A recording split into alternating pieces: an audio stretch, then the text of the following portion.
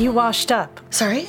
Welcome to the island of discarded women, my friend. I used to be somebody. Are you that woman on the radio? Your island job is peladora de papas. Sorry, what? Potato peeler, 87% match for your skills. Okay, that's not... Anyway, what is the second best match then? Host of the Island Podcast.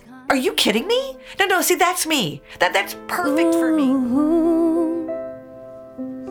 Very kind people. Ooh.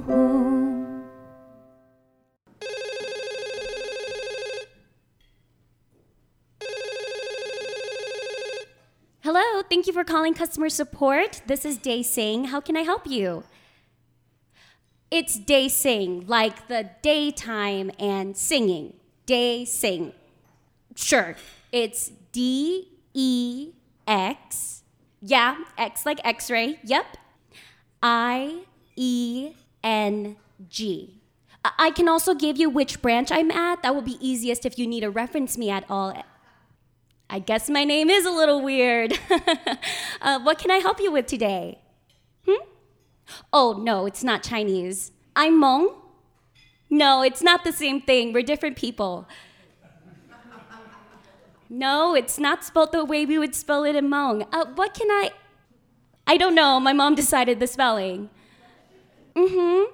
So what was the purpose of your call? Because I'm sure my name isn't the reason why you're calling, and this conversation has gone on 2-3 lines longer than it needed to be. Of course, I didn't say that last line to them. But yes, this is an actual conversation I had with a customer. I have this sort of conversation almost every other time I introduce myself. And look, I know my name is not common. It's not even that common in Hmong. My problem doesn't lie in the how do you pronounce your name realm. It's not in the what's the origin of your name. My problem is when that's all the conversation becomes, or it lingers too long and I didn't sign up for an interview. I'm being polite because you're my neighbor and you live on the other side of my wall. Because you need to be able to pronounce my name when I walk across a stage to get my diploma. Because work requires me to state my name every time I take a call. Eventually, at some point, I just stopped saying my name because it made my calls so much more efficient, as well as increase the amount of calls I was able to take because we needed to have at least 30 calls a day. Now, there are consequences. I did get points taken off since our member care training and auditing involved us stating our names in addition to the whole introduction call. However, I didn't mind that. Keep your points. I'll keep my name. Hello, thank you for calling customer support. How can I help you? Who am I if I am not my name? I grow tired of trying to explain. I will spell it out for you just once, that's all I owe to you. Don't wanna leave you wondering in doubt. And though I know there's more to me than the letters A to Z, a name's a sacred thing, don't wear it out. My full name is Day Ting Shua, meaning water falling smoothly. It was intended as a description for the way a waterfall falls.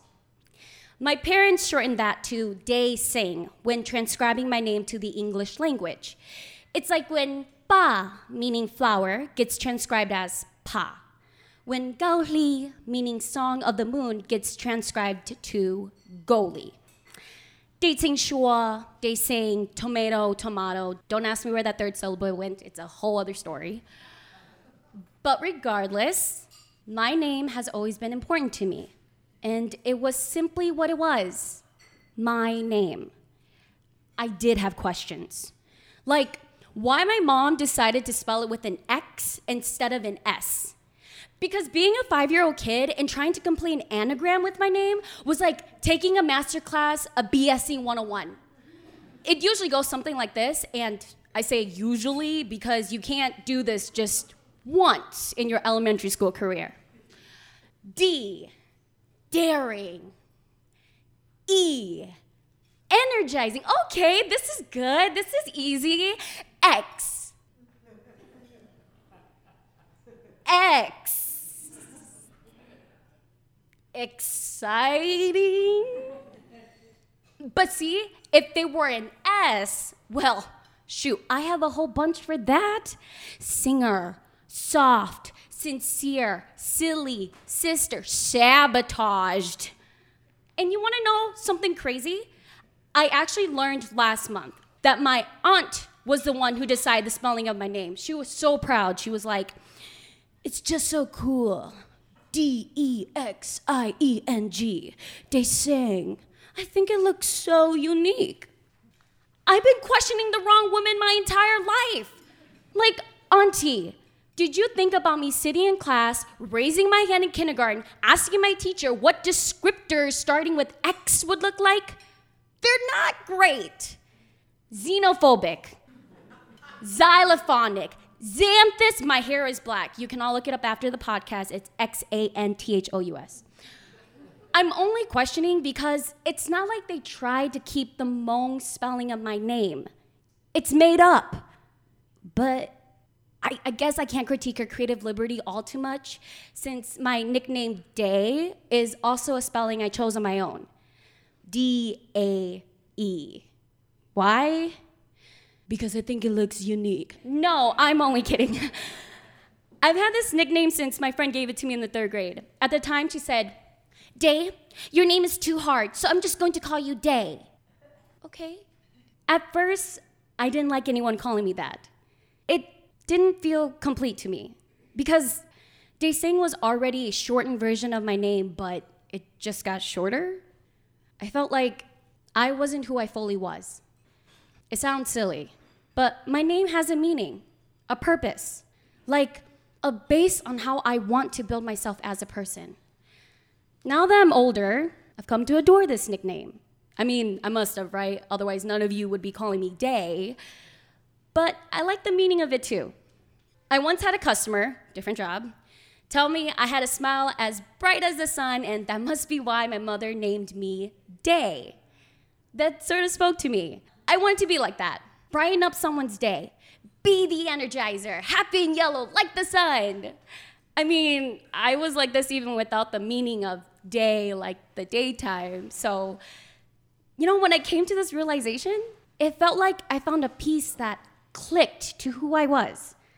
And it still meant water in Hmong, so it was like a fun double entendre. Is she the daytime that comes after the brutal night, or the water that can drown you? Ooh, don't try me. Though I felt incomplete before, feeling as though I was conforming myself to fit into other people's understanding of how to say my name and shortening my existence, I took ownership of my name. Day. D-A-E. Why? Because I created Day. Who am I if I am not my name? I grow tired of trying to explain. I can burn just like the sun or flow like water as it runs. I built myself upon these given words. And though I know there's more to me than the letters A to Z, a name I love is something I deserve. A name I love is something I deserve. I've known the meaning of my name since I could begin talking. And names in the Hmong culture are especially important because they are connected to our souls. It's the name that is called when we ask our ancestors to protect us, when our spirit gets lost and needs to find home, or when we die and have to journey back to our roots. Names are really powerful. There is a saying that if a name you pick for your child doesn't fit your child, their spirit may reject it and fall sick often. That is when a shaman has to come in to spiritually change that child's name to something that is more fitting for the child. It could be that their name was too weak. Their soul needs a stronger name to bind them in this life. Or that the name is too big and it is overbearing to the soul, and they cannot hold the name. And though our name does not define us, it is important to who we are. The name we give our child is significant to how we wish them to be or what we wish for them. For example, if I want my child to lead a life of success, I may name them Yang, which in itself means to be winning. With my siblings and I, my mom wanted us to flow like the water, but be strong enough to erode troubles that may be on our paths. Something she said to me once was that you cannot live without water. And just like us, she couldn't live without us. We are named De Ting Shua, water flowing smoothly. De Shai Ji, ripples in the water. De Ja, water dragon. De Na, rainwater. Then my baby brother, Ying Hua, meant for victory. I don't know why she changed the theme for my baby brother. Maybe after 4 kids, she realized she could live without us. I'm just kidding. Love you, Mom. I know she listens to this, though. I like my name. Maybe it's because I really wanted to be the way a waterfall falls. But I feel truly like I am that way now. You know, like a waterfall looks all put together from afar. But the closer you get, the more you realize it's just a lot of all over the place going the same direction. I look graceful, like the water flowing. It's seemingly smooth, but I have the tough nature of it that streams fast. I'm black or white on top, calm or chaotic, but underneath, there are currents in quiet working. Or I'm just trying to find ways my personality fits my name. Either way, it's me.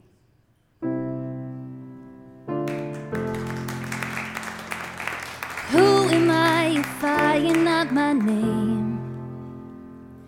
Calling me back home from where I came.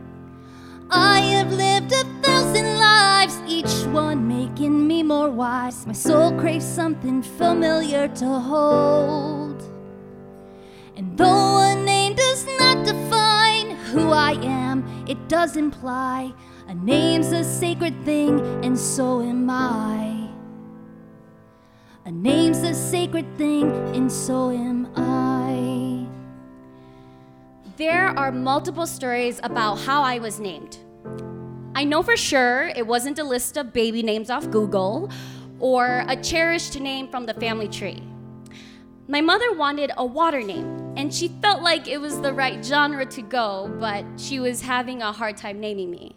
Now, there is one story I choose to tell and believe, and that story comes from my grandma. She's a shaman, a tether for the land of the living and dead. She's a healer and guider that can find lost souls and bless homes by warding off bad spirits. So yeah, I'm going to believe the badass in my family. She said that when my mom was pregnant with me, she had a dream that the baby came to her and told her her name, De Ting Shua. So technically I named myself.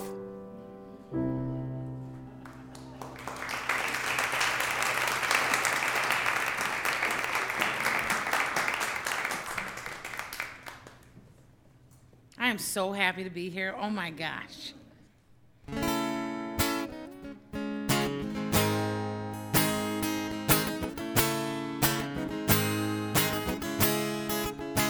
There's nothing as dangerous as a woman who knows herself. There's nothing as powerful as a woman who knows herself. There's nothing as dangerous as a woman who knows herself. There's nothing as powerful as a woman who knows herself. She stands up, her back held straight, a lioness in her gaze. Her pride is gathered round her thighs. Her daughter sees herself in her mama's eyes. Velvet tongue and upturned lip, her children clinging at her hip. She plays her songs of incantations, calling forth their own creations. Dangerous as a woman who knows herself. There's nothing as powerful as a woman who knows herself. There's nothing as dangerous as a woman who knows herself. There's nothing as powerful as a woman who knows herself. licks her chops, tastes the thunder, rain-soaked dreams and childhood wonder. Black pathways torn asunder, she's defeated but won't surrender. Taste of fruit, kingdom branches, lesson learners, second chances. Prowess beckons, invites romances, they are clutching at her haunches. Dangerous as a woman who knows herself. There's nothing as powerful as a woman who knows herself. There's nothing as dangerous as a woman who knows herself. There's nothing as powerful as a woman who knows herself. Is her daughter the diamond, not proof of her status? Her young son she adores with such hope and such passion. They are glorious, they are glorious. Her children glorious, they are glorious. Dangerous, there's nothing as powerful. There's nothing as dangerous. There's nothing as powerful.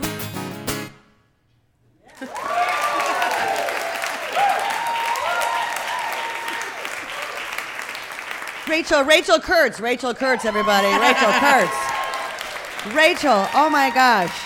Okay, I think Thanks, Sue. if the roof could come off this place, I think you just did it. But tell me about this song. So the song is called Lioness. Yes. So tell me about the song. Well, here's one thing. I've always thought it should be some female candidates walk-on music. Yeah. Don't you think it should just like be in an election? Yeah.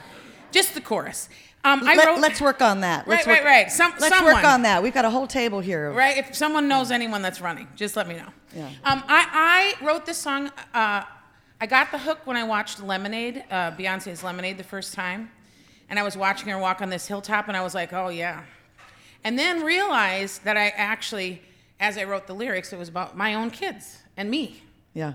And I was assuming I was writing it for Beyonce, though she should cover it and she'd kill it. Yeah. In a parking lot in green with a bunch of things. I'm telling you, and it would thing. just, Yeah. ugh, I would die. And I would pay it for my house. But here's the great thing, is this song actually has a new story to it. I was on a first date at the end of last year, and with a beautiful doula, and she's just a delight.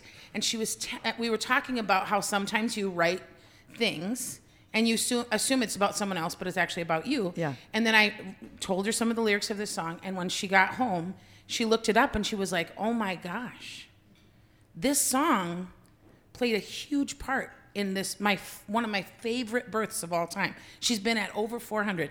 And this woman was birthing, and I won't go into the whole story, but as she was laboring, she was like on this birthing stool that was attached to these silks that were attached to the ceiling, and she was biting on these silks and then stood up, unmedicated, and birthed a 10-pound baby. What?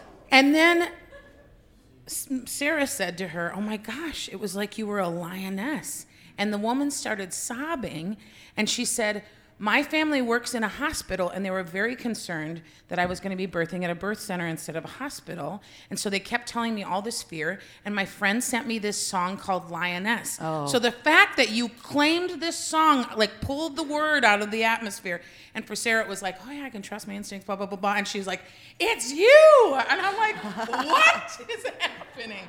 So that was just a little delightful news thing. Wow. And now we're in love, and she's my girlfriend. So you helped birth a 10-pound baby standing up with silks. Can you imagine? You got to write a song about that. I'm telling you, it's so That's going to be cool. Lioness Part 2. Exactly. Thank you so Rachel's much. going to be back to sing another song in a little bit. So thank you. Thank you so much, Rachel. Thank you so much.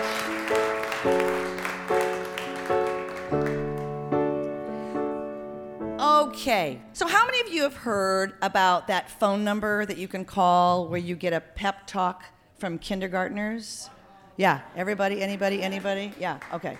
So for those, it's a school project from an elementary school in Healdsburg, California. So, for instance, you call this number and they give you all sorts of different prompts. And then you hear all these very, very sweet, adorable things from these kindergartners, advice. And my favorite one is the little one that says, well, if you're sad, just take your wallet and go buy ice cream and shoes. Anybody with me? Anybody? Should we go together? Yep. I'm thinking she's a kindergartner. I've said that yesterday. Okay, so the whole concept is just delightful. It was only a school project. They were going to keep it up for just a little while. It's gone viral. They're keeping it up forever. They've even added extra. There's a Spanish language. They've added all these extra things. So they kept it up. So I wondered, what if we recorded a pep talk from the island of discarded women? Okay, so we'd follow the exact same formula, the exact same prompts, but instead of grown-ups calling and hearing kindergartners giving them a pep talk, kindergartners would call us and hear a pep talk, right? There's no reaction, so you guys don't think that's a good idea. I swear it's a good idea. Okay, and the kids are just being themselves, so we would just be ourselves. So to do this correctly, we needed a youth perspective. So I enlisted an actual youth. She is not a kindergartner, but she's certainly closer in age to one than I am. So Ayla, thank you. You've agreed to help guide us through this pep talk for kids, right? Right. Right. And you are, just to be clear, you are an actual kid. Yes, I am. Yes. Though I'm way older than a kindergarten. Right, I got that. I got that. I just want to be clear, because for the podcast listeners, there could be some confusion. I mean, they might think it's me doing the kid voice, because I used to do a lot of kid voices on that big fancy radio show that I used to do. Some of them were quite popular. But Sylvia, you also had a radio show in Guatemala. You used to do character voices. I Right, did. Yeah. There was a math brainiac, and she talked like this. Hola, soy la Cerebrito. and she had a song. Uno más dos son tres, 7 por 3, 21. She sang math problems. Yeah, she would sing the math problems, and kids will call and give their answers. One of my favorite characters on the radio show was this little girl. She was all stuffed up from a bad cold, and she talked like this, and she would breathe really heavy like this, and she'd say, "Hey, mister, can you tell me where the bus stop is, please?" Oh, and I have another character that would talk like a parrot. A kid parrot? Of course. What? A kid parrot. Oh, okay. A kid parrot. Okay, well, I once played a pregnant sparrow on the show. Oh, I'm about to give birth here. Could you put your wings around me, please? Excuse me? Are you guys going to talk like this with those weird voices in the pep talk? No, we're not going to do the weird voices. We just got a little carried away. Okay. All right, never mind. Let's just do this for real. Okay. All right. So, Ayla, please, what is the first option in the kindergartner pep talk call? Press 1 if you're feeling mad, frustrated, or nervous. Okay, I'll take that one. So, what would I say? I would say if you're feeling mad, frustrated, or nervous, go for a walk, get some fresh air. What'd you say, Sylvia? Yeah. Also, I would say drive to the nearest Dunn Brothers and get a large caramel frappuccino. Oh, that's good. Okay. Now, I might say, call a friend and then go for a really lovely glass of wine. Or you treat yourself to a big fancy restaurant with your husband. Oh, that's a good one. That's Hello, a really good one. What? Little kids calling, remember? Oh, yeah, right. So treat yourself to a big fancy restaurant with your boyfriend. Yeah. Right? Is that better? Not really. Okay, all right. Now, let's go to the next one. What's option number 2, Ayla, please? Press 2 for words of encouragement and life advice. Okay, so now in this one, the real kindergartners, they say things like, be grateful for yourself and be you, and it's okay to be different. I mean, what's not to love about those, right? So I would say, what would I say? I would say, be you, and you got to keep pushing for that ERA amendment to get passed, because when you grow up, you're going to want to get paid the same as your coworker. So you got to call your congresspeople, you got to write letters. Do it. Do it. Yes. Yeah. Write letters? Is that like a text? Yes, that's kind of like a text, exactly. Sylvia, what would you say? Okay, well, for life advice, I could say, Listen, no one knows everything. There is always a time to learn a new skill. Like maybe take a class in estate planning. Good. That's good. And estate planning is? A very important thing, young one. Very important. Yep. Very important. Yeah, you should start thinking about it now. Absolutely. Okay, what's number 3, Ayla, please? Press 3 to hear a pep talk from kindergartners. Okay, well, we have to change that. So it'd be a pep talk from women, wise women of worth. Or from aunties to the rescue. Oh, yeah, I like that one. Aunties to the rescue. Let's do that. Okay, so for this one, the real kindergartners say in unison, you can do it and keep trying. I mean, that's all very universal, right? So I would say, I know you can do it. Even though I'm a woman over 60 and no one cares about women over 60 anymore. You know, unless they're elected officials, you know, running our government, like the rock star Nancy Pelosi, who was in her freaking 80s and still amazing. Am I right? Huh? Yeah, right. Oh, I'm sorry for the French. Sorry, I don't think that was actually French. No, but this is French. What? Vous pouvez le faire même si vous savez plus de 171. Regardez Nancy Pelosi qui est 40 et tu dur incroyable. See. And that's not even her native language. No. You know what I'm saying? Yeah. Oh, Sylvia. Yeah. They do have that option number 5, encouragement in Spanish. Oh, yeah. Yeah. Did Yes, you call that one? They do. Yeah. Which one? I like the one that says, si estás triste, ve a comprarte unas donas. Okay, what does that mean? If you're sad, go buy some donuts. Donuts. What do you think, Ayla? Yeah. Donuts are very good, especially the chocolate ones. Okay, good. Okay, let's go back to number 4. We skipped number 4. What's number 4, Ayla? Press 4 if you want to hear a bunch of kids just laughing. A bunch of kids just laughing? Okay. Are you kidding me? We got that here, right? Okay, audience. All right. We're laughing at the count of 3, right? 1, 2, 3.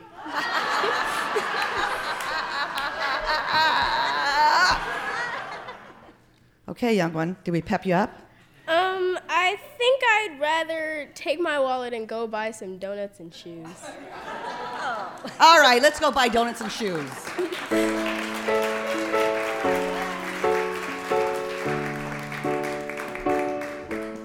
So, speaking of pep talks, Rachel, your next song is just one big, huge, freaking pep talk for kids. Yes. And kids that are getting just slammed right now by all these hate-filled laws that are cropping up all over the country. And, you know, I really, we can kind of, bang the drums about that, but I really, really can't imagine how it must feel for these kids to get this blaring message that they are not welcome in their neighborhoods, in their schools, in their homes, in their state. But this song is going to change that. Rachel Kurtz.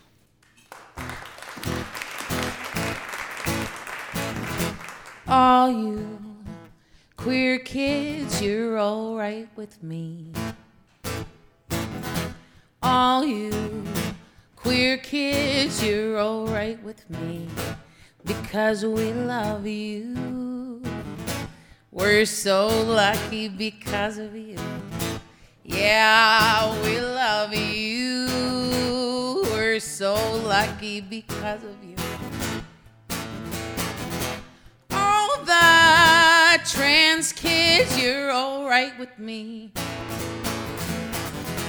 All the trans kids, you're all right with me. Because we love you. We're so lucky because of you. Yeah, we love you.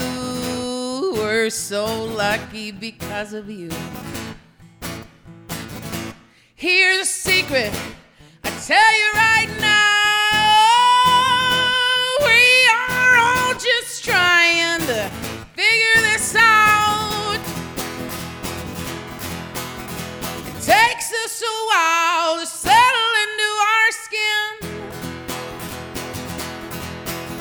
No matter who you are or the body we are in. All the gay kids, you're all right with me. All the gay kids, kids, you're alright with me because we love you. We're so lucky because of you. Yeah, we love you. We're so lucky because of you. It's hard to grow up no matter who you are. And you, my darling, are a shining star. Even if I don't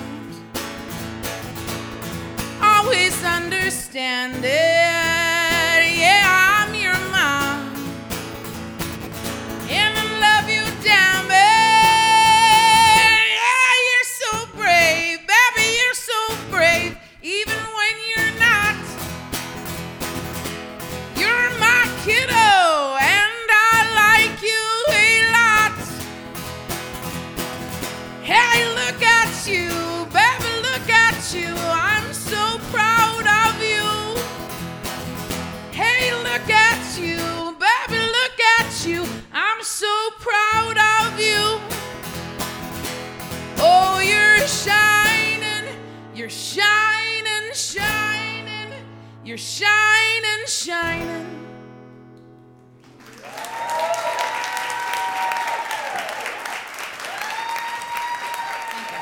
Rachel Kurtz. Thank you, Rachel. Thank you, thank you. Thank you, Rachel. So powerful. That's her new song. That Gay Kids is her brand new song, right? Right, Rachel? Yeah, right, Rachel. That's good. That will be on an album soon. That will also be in her basement, thousands of them. I just want to share something with you. During the pandemic shutdowns, there was a very iconic word that I became very concerned about. And the word was freedom. Now, usually a very powerful word, right? And a lot of different associations that we all have to it. It can have a very visceral meaning for so many. And I just felt like it became completely co-opted by people complaining that their freedoms are being taken away by the mask mandates or the vaccine protocols. And, you know, this is the United States. We have freedoms here.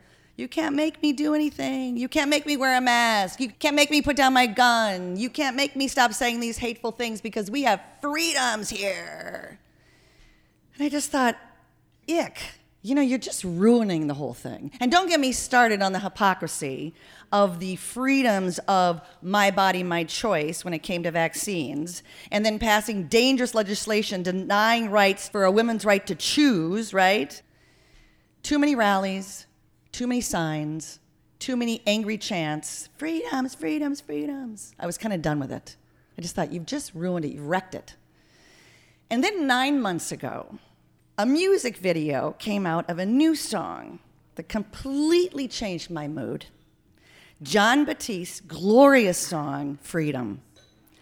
If you have not seen it, the music video, he also performed it live on the Grammys, shot in New Orleans, you have to. You go to YouTube, type it in, you have to. Because now when I hear the word freedom, I don't hear complaining and whining from privileged people who have no regard for history or any compassion for the common good. Now I can just hear this joyful, joyful song, and Jon Batiste singing and dancing through the streets of New Orleans with kids and these amazing dancers and marching bands and a delightful sense of humor. And after he won the Grammy for Best Album, which Freedom is on, he gave a beautiful acceptance speech, which ended with him saying right to the camera, "I love you even though I don't know you." Yes, that's it. Thank you, Jon, for bringing back freedom.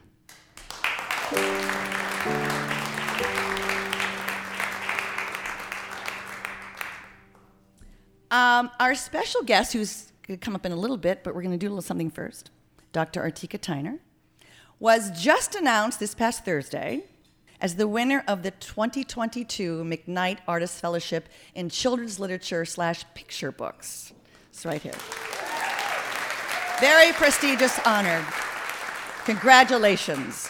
Her picture book, Justice Makes a Difference, was written in 2017. It's one of her most popular. So before we bring her up for the conversation, we thought we'd share with you some excerpts from this children's book through a radio theater style adaptation.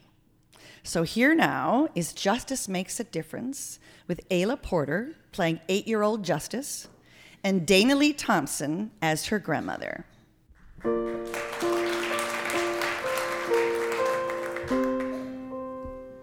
Justice's favorite place to visit was her grandma's house.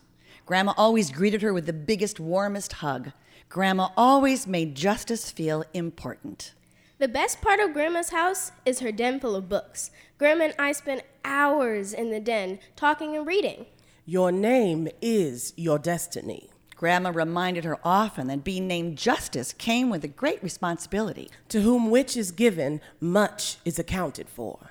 Justice might not have understood all the words that Grandma said, but she understood that she was meant to serve and lead in her community. What is in your hands to make a difference in the world? What can I do? I'm only 8 years old. Your age does not show you what you are capable of. So don't let anyone tell you that you're too young to make a difference. Justice, do you remember the poem you wrote for the Reverend Dr. Martin Luther King Jr. celebration at your school? That poem made a difference. Here's a book about someone else who made a difference through her writing. Ida B. Wells.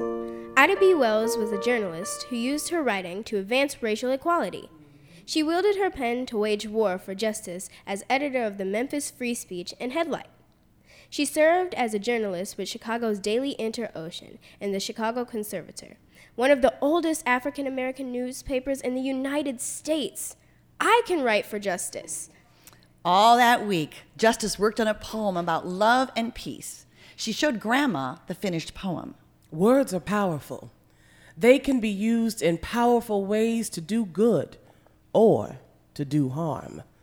That's why it's important to always be careful with your words. You did good, Justice. During one visit to Grandma's house, Justice was quieter than usual. What's troubling you, Princess? My friends at school said women can't be president. Justice, don't ever let anyone tell you you can't be who you want to be. When Justice got home from Grandma's house that afternoon, she found a book in her backpack. Shirley Chisholm. Shirley Chisholm became the first African-American woman to run for president of the United States in 1972. She called herself the candidate of the people because she was determined to fight for rights of all people. I can be president one day.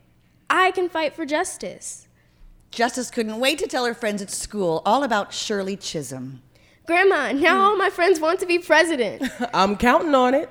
What else are you learning about in school? This week, we learned about the legal case, Brown versus Board of Education. I remember attending school in a one-room shack in Alabama. Dozens of students from all ages gathered in the schoolhouse to learn together. We didn't have much. Most days, not even paper or pencils. But we had a love of learning. I can't imagine going to school in a one-room schoolhouse with kids of all different ages. And we learned that black children were not allowed to attend school with white children. Yes, Justice. The schools were separate and unequal. We also learned about the lawyer who worked to end segregation in schools. Indeed. Charles Hamilton Houston. He said lawyers should serve as a mouthpiece for the weak and a sentinel guarding against wrong. That's a funny word. What does it mean to be a mouthpiece?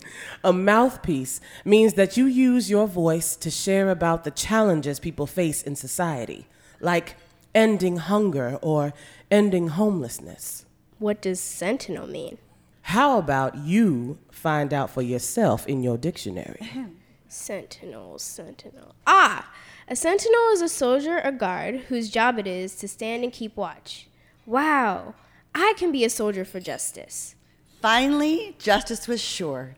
She knew she could make a difference in the world by becoming a lawyer. Her love for superheroes inspired her vision for the future. I'm going to become Miss Freedom Fighter Esquire, a superhero with a law degree and an afro. Justice, are you ready for bed? Grandma, I will make a difference by becoming a lawyer and helping those in need. Good for you. Good night, Justice. That night, Justice found a book under her pillow. Another special gift from Grandma. Ella Baker. Ella Baker helped the young people of the civil rights movement get organized and take a stand for equality and freedom. She said, "We who believe in freedom cannot rest. We who believe in freedom cannot rest until it comes. To me, young people come first. They have the courage where we fail. And if I can shed some light as they carry us through the gale. Struggling myself don't mean a whole lot. I come to realize that teaching others to stand up and fight is the only way my struggle survives. We who believe in freedom cannot rest. We who believe in freedom cannot rest until it comes." Repeat after me. We who believe in freedom cannot rest until it comes. We who believe in freedom cannot rest until it comes. Thank you. Ayla Porter and Dana Lee Thompson. Please help me welcome our guest for the conversation, Dr. Artika Tyner. Come on up, Artika. Okay, so you wrote that book. I did, but I've never seen it perform, so I have a new idea. We got the essence of it, right? Oh, more than the essence. You made it come alive, to hear it in a young person's voice. Yeah. And Grandma brought back memories. Yeah. Good. Okay, so congratulations again on this prestigious award that I know you just found about on Thursday, and I just thought, oh, man, that is, yes, right. Thank you. Right. Thank you all. I know Artika was telling me earlier, it's like, I said, well, did you just find out on Thursday? She goes, well, it was official on Thursday. So It was one of those things where it's like, is it like American Idol where you win like weeks before but you can't say anything? Is it like that, Artika? No, okay. Oh. Oh, I so wanted to be like that. You said, just while we were, that book is sort of fresh in our minds. And just so you know, we did not read the entire book, so there's more fun things in there, so you can still buy the book. We only read part of the book. Your impetus to write books like that, when you grew up as a kid, you didn't have picture books that would, sort of highlight your cultural roots. Of course. I mean, they threw in a black character here or there. They said Sweet Valley High is missing a character. Throw someone in. Or the Babysitters Club. Throw Jessica in. It was random. Yeah. We weren't a part of the story. So to see a reflection of myself on a book, I wish I had it when I was younger. Yeah. And one of the most powerful stories was of a young girl. She said when she received our books, she hugged it and said, "Daddy, that's me." And if we can create those experiences, it's all worth it in the end. Yes. And what I love about this book is it's sort of, it plays into the superhero thing, Miss Freedom Fighter, Esquire, and you've got the picture on the book, you've got the cape. She has big glasses, and so I was asking you, is sort of the illustration based on you? And you're like, of course. Why wouldn't it be? But I think what's really cool is that, I don't know, somebody might say, does a third grader, does it do anything for them to learn about Ella Baker? And you're like, yes, they need to learn about Ella Baker. Learning about Ella Baker, Shirley Chisholm, Charles Hamilton, Houston, Paul Robeson is essential because it's making history come alive. When I grew up, the history that I received was about, our forefathers, which is important. That's about history. That's grounding us in who we are as Americans. But the American story is so much more. Yeah. The American story is, I just felt like everyone was preaching my sermon earlier. It's about how to love our names. How many times was I told, is there another way to say Artika? I was like, no. So those pieces of being able to bring in the stories are the encouragement and inspiration we need. Yep. Okay, a little bit of your history. You grew up in Rondo. Of course, Rondo Pride. Yeah. And just for the podcast listeners that are listening, I just want to mention the significance of Rondo. So Rondo was a very vibrant black community that was split in two, basically decimating it in the late 50s when the freeway connecting Minneapolis and St. Paul was sort of, shoved through. Heartbreaking scenario that happens in city after city after city after city. You were telling me you grew up in a family of preachers and teachers. Yes. You were saying that gave you sort of a sense of urgency, or that you had an assignment, or that you had a purpose. Tell me more about that. I feel I was born to live out my destiny. My name isn't Justice, but the reality of fighting for justice is what I was taught since I was a young girl. Our Rondo story was not a story of tears or being forgotten. It was a story of how do you make the world a better place in real time?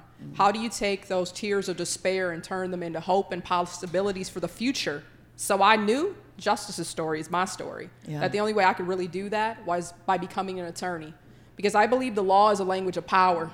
And I was convinced if I could become well-versed in that language, there'd be no stopping me. And I could fight for the rights of people in real time, including my own community in Rondo. So you were originally out of sort of your college years, you were a student teacher. And you were telling me that you were seeing sort of all the inequities in real time. And that's what motivated you to make the switch to saying, I can make bigger change by becoming a lawyer. That's just the shorthand version. Tell me more about that. No, so I'll keep with the shorthand version. No, you can tell the longhand version here. But for me, becoming an educator was something, I started with my Barbie dolls, like go teach class, let's teach Sunday school, let's read books together. It was just natural to be an educator. But I found out when I was really in the classroom that oftentimes we have a romanticized view of education, that all the social issues, all the challenges go away at the schoolhouse gates. But the reality of it is, young people face many challenges before they make it to school, whether it's related to homelessness, some of the challenges and symptoms and ills of society as a whole, from poverty to healthcare disparities, all these issues. And when I was in that classroom, I knew it wasn't just enough to teach students, that I needed to do more, that students would be able to have an enjoyable experience of learning. So if I could tear down some of those barriers, that was really what would come alive for me. And lo and behold, I guess a long-winded third amen to that question is, see, the preacher side's gonna come out, and y'all might be here for a revival by the time I get done. I think it's already happening. I would say God sent me into prisons. And when I got into prisons, I saw a whole different set of challenges. Yeah. That many of my clients learned how to read while in prison. So I knew that I had to do something dramatically different to make sure if I was going to fight for the rights of people. I thought sometimes, God has a sense of humor. You think you're supposed to go one direction, and there's another direction, because lo and behold, although, yes, I'm a civil rights attorney, I'm also an educator. So I got the best of both worlds. I'm an educator and a lawyer. Watch out now. You don't know what's coming. But well, I guess you could call it an educated lawyer. There we go. That would be good, too. I like it. Yeah, I like that one. Yeah, exactly. That's another one, yeah. What I love about that is that it's sort of like, yes, let's just do it. Let's just take it. How can we change the laws? You talk in some of your materials about breaking the school to prison pipeline and doing that through education. There was one fascinating story that you tell. It was a TED Talk that you did. And you were telling about, you're a law professor at this point, and you're some law students, and it's a project about what could you do. It's the quote that you have in the book. It's what's in your hands to make a difference. And you took on this project that was, you realized that the phone calls were very expensive. Yes. And that kids couldn't afford to call or the other way around, couldn't afford, the incarcerated people couldn't afford to call their kids. So a disconnect was happening out of something very, very simple, like, and you were telling me the phone calls were so expensive, it sounds like cruise ship kind of thing, like, $1 a minute or something like that. It's like, why? Yes. Why? So you worked with your team of law students, right? And you made that change. We did. We got organized. Yeah. And that's another thing that I encourage people to do. Oftentimes I tell my students it's more than just seeing a problem. We have to ask ourselves, how do we create a solution? Yeah. And at $1 per minute, I couldn't afford. I remember as a kid, I had my own training. I was ready. My mother taught me how to act. She was like, hang up the phone softly. I was like, how do you hang up the phone softly? She was like, either we take this call or we can't meet our basic living expenses. Because everybody, if you know what that call is like, you know it's important. And you want to accept the call, but you have to make a decision. Do I accept that call or do I pay my other bills? And I just got tired of hearing the same stories about prison, because this idea of we're going to create a society that is about freedom and about justice. We also have to think of the condition of many of people who are forgotten in that conversation. And when we think about prison phone calls, I know for me, being able to talk to my relatives. You know, Sunday's our sacred day after church, so we get this all the time, a Soul Food Sunday. But imagine for the folks who aren't there. Yeah. That phone call might be the only way that you can stay connected in real time. Yeah. And so for us and the advocacy that we were able to do, teaching our students got voice, got power, that community organizing mantra. Yeah. So we got involved through legislative advocacy, bringing forth advocacy in front of the FCC. And the one thing that I want to encourage you all to remember, it's still not done yet. We still have more work to do. Oh, sure. No, but I just love that story because it's sort of like, hey, let's do this, and then it worked, and then it's like, and what a simple way of saying, let's help the kids connect with their parents, and if that's the obstacle, oh, that's it? It's just that, let's change that in that. So congratulations on that. Of course. Yes. Thank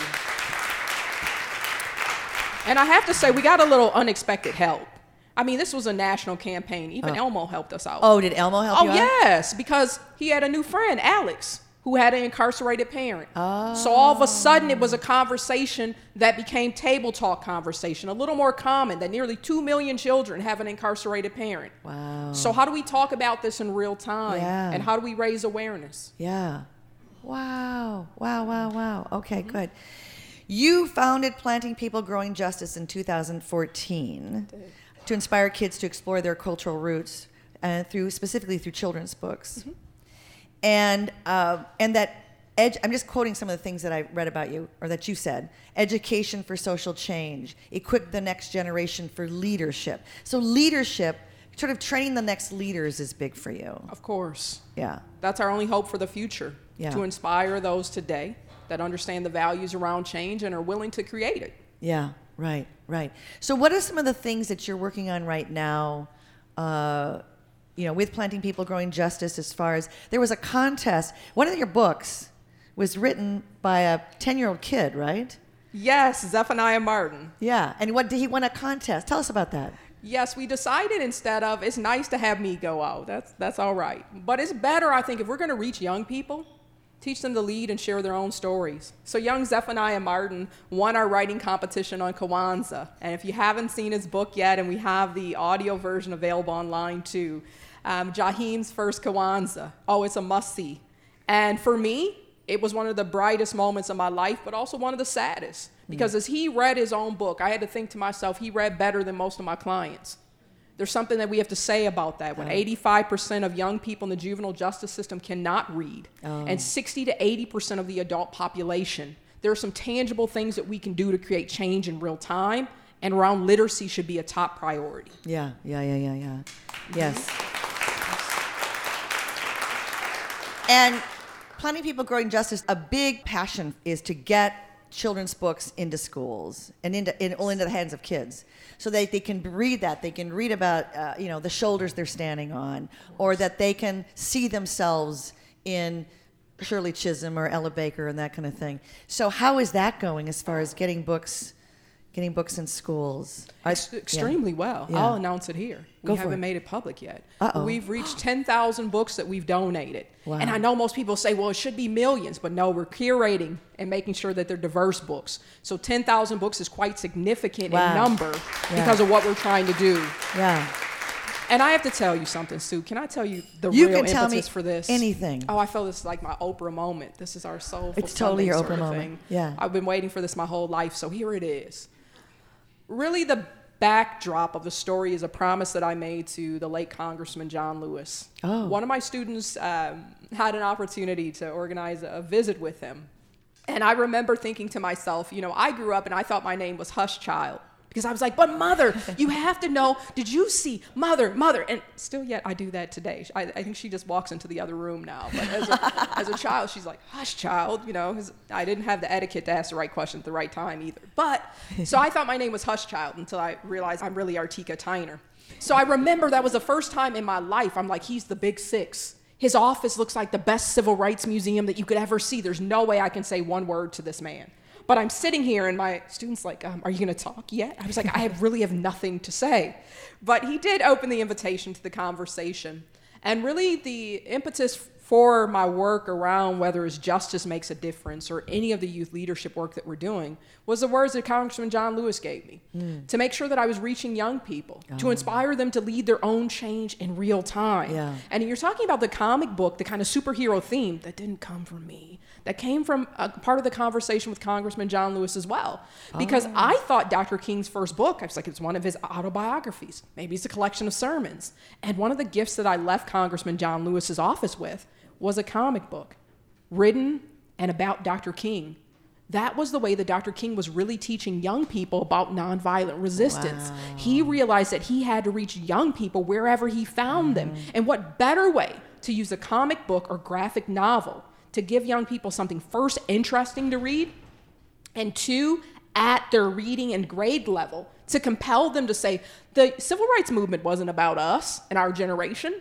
The civil rights movement was about the children who dared to sit in, who dared to get on those Greyhound buses as the Freedom Riders. So as I saw Congressman John Lewis, and as I heard those words of inspiration, I knew that it wasn't just first about the one book, Justice Makes a Difference, but it had to really be movement building to inspire young people, to show them that history has always shown that young people have been the forefront of social change movements. Let's step out of the way sometimes and allow them to lead change in real time. Yes, yes, amen, amen, amen.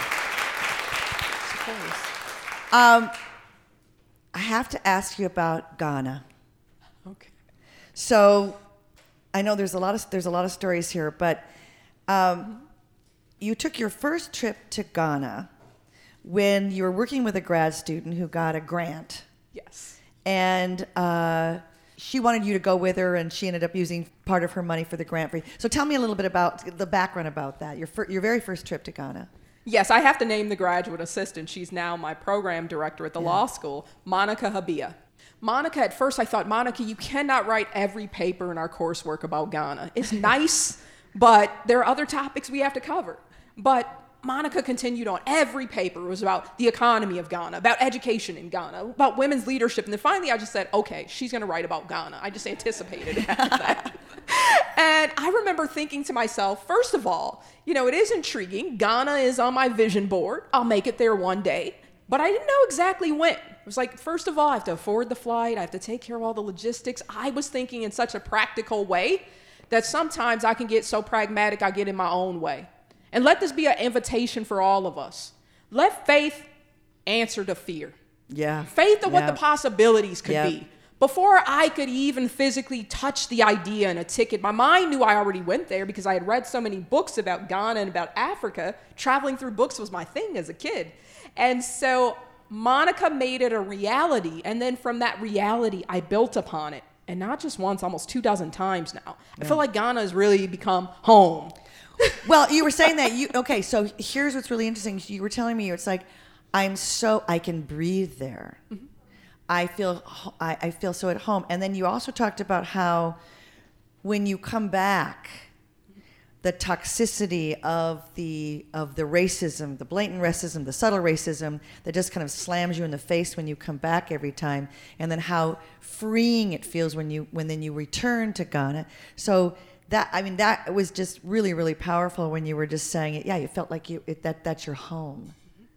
I think it's important. I mean, I even talked to my doctor. She was like, your health is on a decline, but all of a sudden it's dramatically different. And I was like, well, what have I done differently? I didn't go on that Mediterranean diet. I'm not eating oatmeal every day like she said I should, or Cheerios. I'm like, so I'm not doing the things that she said I should do.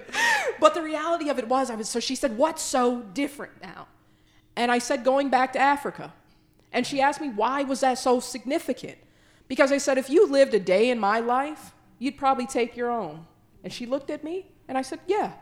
Because you still have to, Artika stands for you're so articulate. I would hope so after all these degrees. I would hope, and I didn't even start talking yet. I just said, hi, how are you? So I was like, okay. And I would hope that the reality, even as you're talking about pay parity and access, before the pandemic, they said it would take until 2059 for women to have equal pay. The pandemic had its greatest effects and impact on women because we were the caregivers in many ways and took ourselves out of the labor movement, all these pieces. So 2059 probably will take a whole nother century. Yeah. But I'm the type that says, and this might be a hush child moment, but Mother's not here. I'm the type to say never. That the possibility on what we can create in real time is right now. So I don't have to wait. I claim right now. Yeah. So in claiming right now, it meant I had to go to a place, and I'm saying this for all of you because we use all this health and wellness, work-life balance. Find a place that gives you strength. Find the opportunity that gives you strength. And Ghana does that for me in real time. I don't have a racial identity in Ghana. None of you would. Let me help you all out in case you're getting nervous if you think it's just for black folks. Nobody would have a racial identity in Ghana because there would be one thing, and this is what we talked about, Sue. It would be one word, Akwaba, meaning you're welcome. Come back. And it would be Sankofa. Come back and reclaim the history that we lost. Ghana taught me more than any college class, master's degree, PhD program ever could. Wow. It taught me about our shared humanity and common destiny, that you could take the worst of humankind. The slave castles are there in Elmina and Cape Coast. You could take the most egregious experience of the transatlantic slave trade and take out of that and build the infrastructure and the hope for the future. Wow.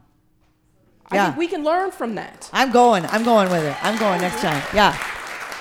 And speaking of which, in 2019, which was the 400th anniversary of the first slave ship coming here to this country, there was the year of the return. Yes. And that was the Ghanaian president said, come back to Ghana, the year of the return, and was inviting people to come. And you took a group. And it was slightly multiracial, right? The group was? Yeah. Mm-hmm.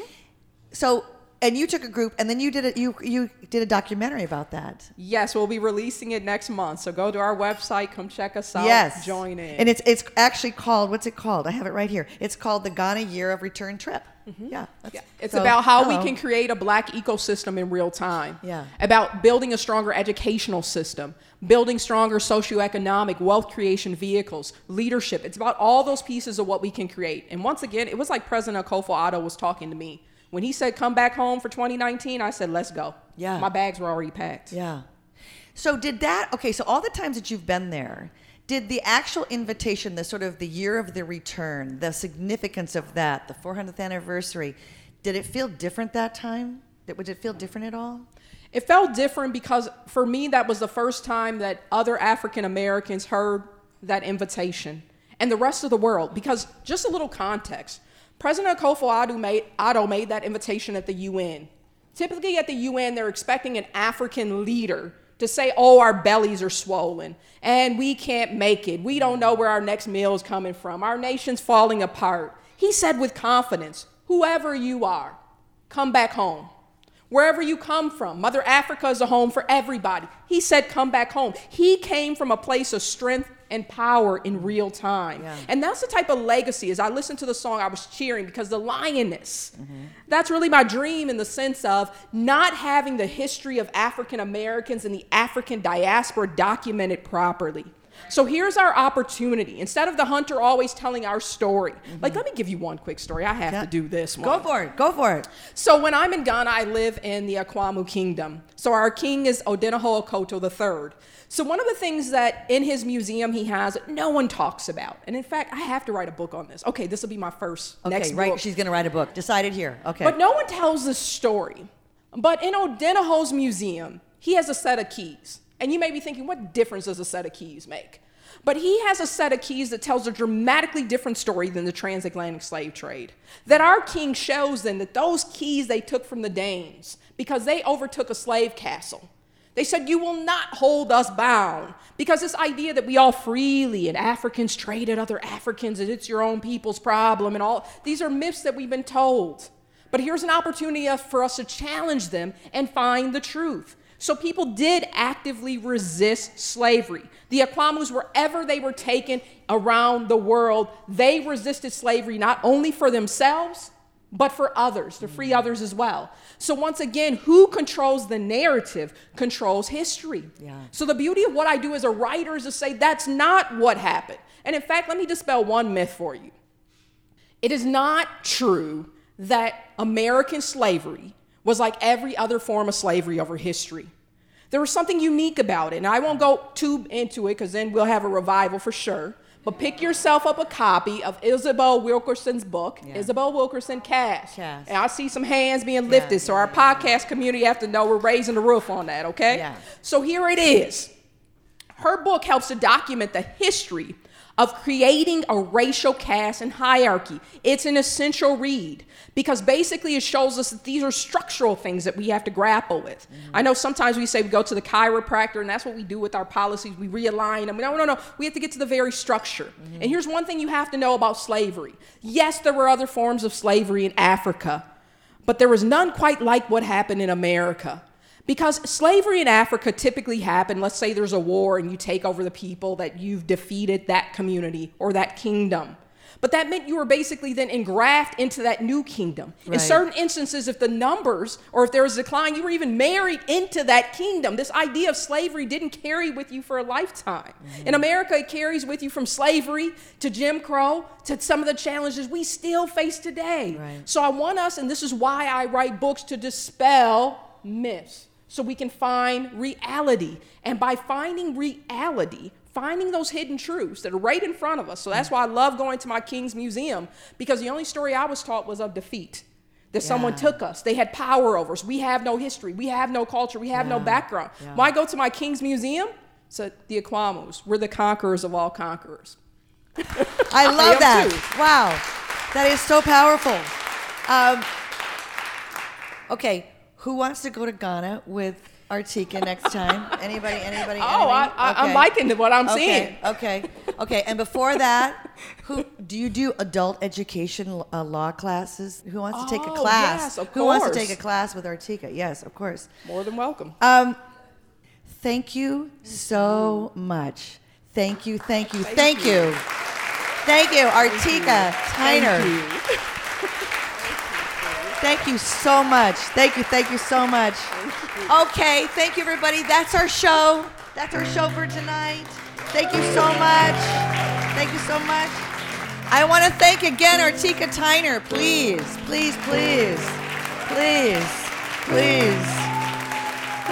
And Rachel Kurtz. Where's Rachel? Come on up, Rachel. Come on up. Rachel Kurtz. And our cast, Day Sing Yang, Day Yang, and Sylvia Pontaza, and Zippy Lasky, and Dana Lee Thompson, and Ayla Porter. Come on up. And thank you to our engineers, Catherine Horitz and John Robinson, and thank you to Bill Healy and Lexi Carlson for the light, and Amanda Shavik for the pictures, and Carolyn Denton, our volunteer, and thank you to Gorgeous Women's Club and the staff here. We will be back next month, y'all, right here, for another Island of Discarded Women. Thank you, everybody. Good night. I'm Sue Scott. Good night.